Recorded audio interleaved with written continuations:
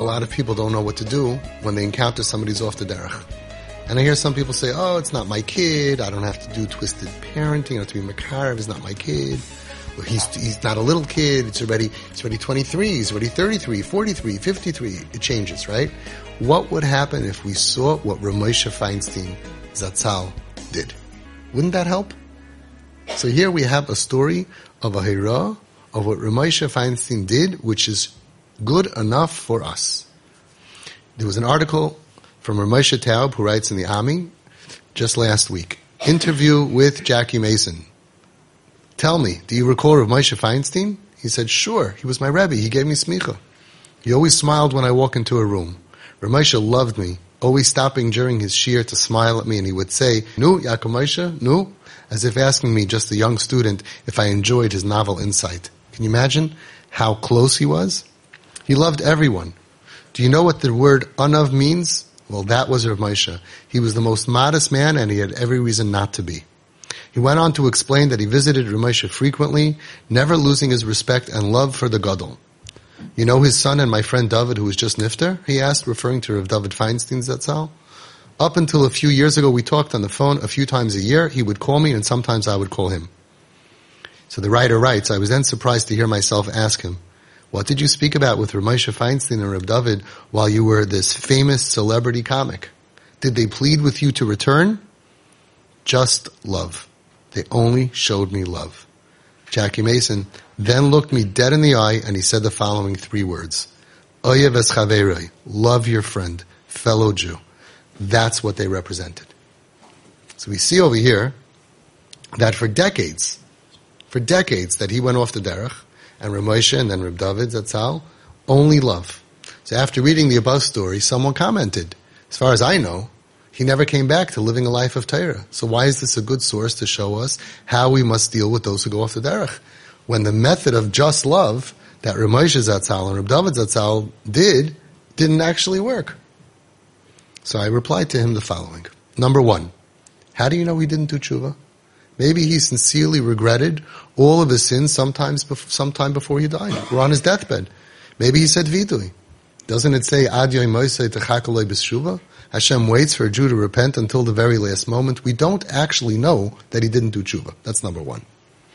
Even if he regretted some of his sins, maybe he had regrets. You know, Yishmael was really not a good kid. He did a lot of bad stuff. And Yishmael did tshuva before he died, and it says in the Medrash that he's in Gan Eden learning with his father Avram Avinu every day, thousands of years. Yes, we would have liked Yishmael to live a Jewish life. He wasn't Zeicha, he did not live a Jewish life, but he still ended up in Gan Eden. So for parents who want, or we want other people to end up in Gan Eden, they will. So how do we know that he didn't actually repent? But assuming he didn't, what if because of his connection to them, he did some mitzvahs? Maybe he put on tefillin once in a while. Maybe he tried to fast or fasted a little bit. Maybe he gave tzedakah. Maybe he supported Torah. He supported mitzvahs. Is the reward for that worthless in your eyes? Isn't it worthwhile to love someone for 100 years just to enable them to do even one mitzvah?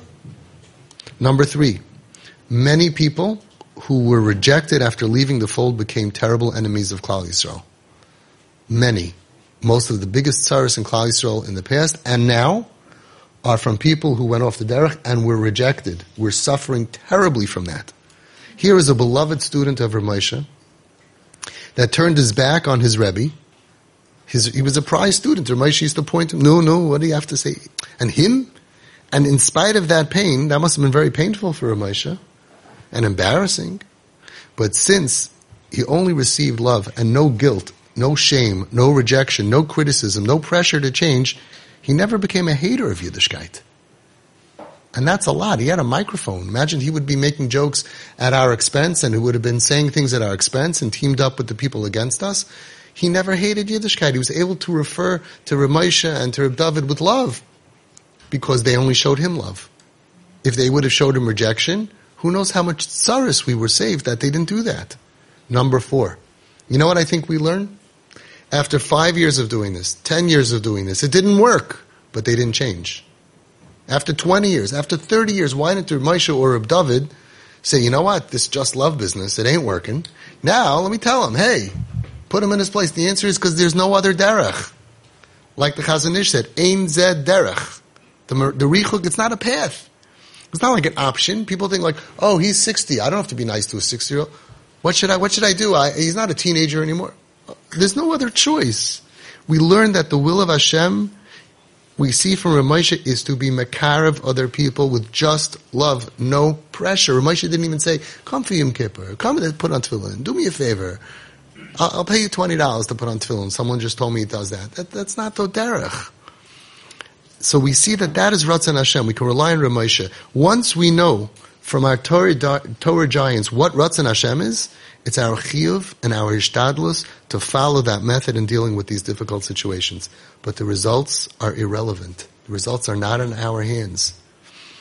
No matter how many decades they tried and it failed, they never said, okay, it's obviously not working. Now we're going to try roughing them up a little bit. Tough love. All of this stuff comes from the Goyim. So I see from the fact, I actually like this story. We were always looking for that great ending. And in the end, he did tshuva. And in the end, he shtelda avek abayis nama. No, could be in the end, we don't know, right? But could be in the end, nothing. And still, this is what they did. Because you're never going to find a Gadol B'Torah that says anything besides love.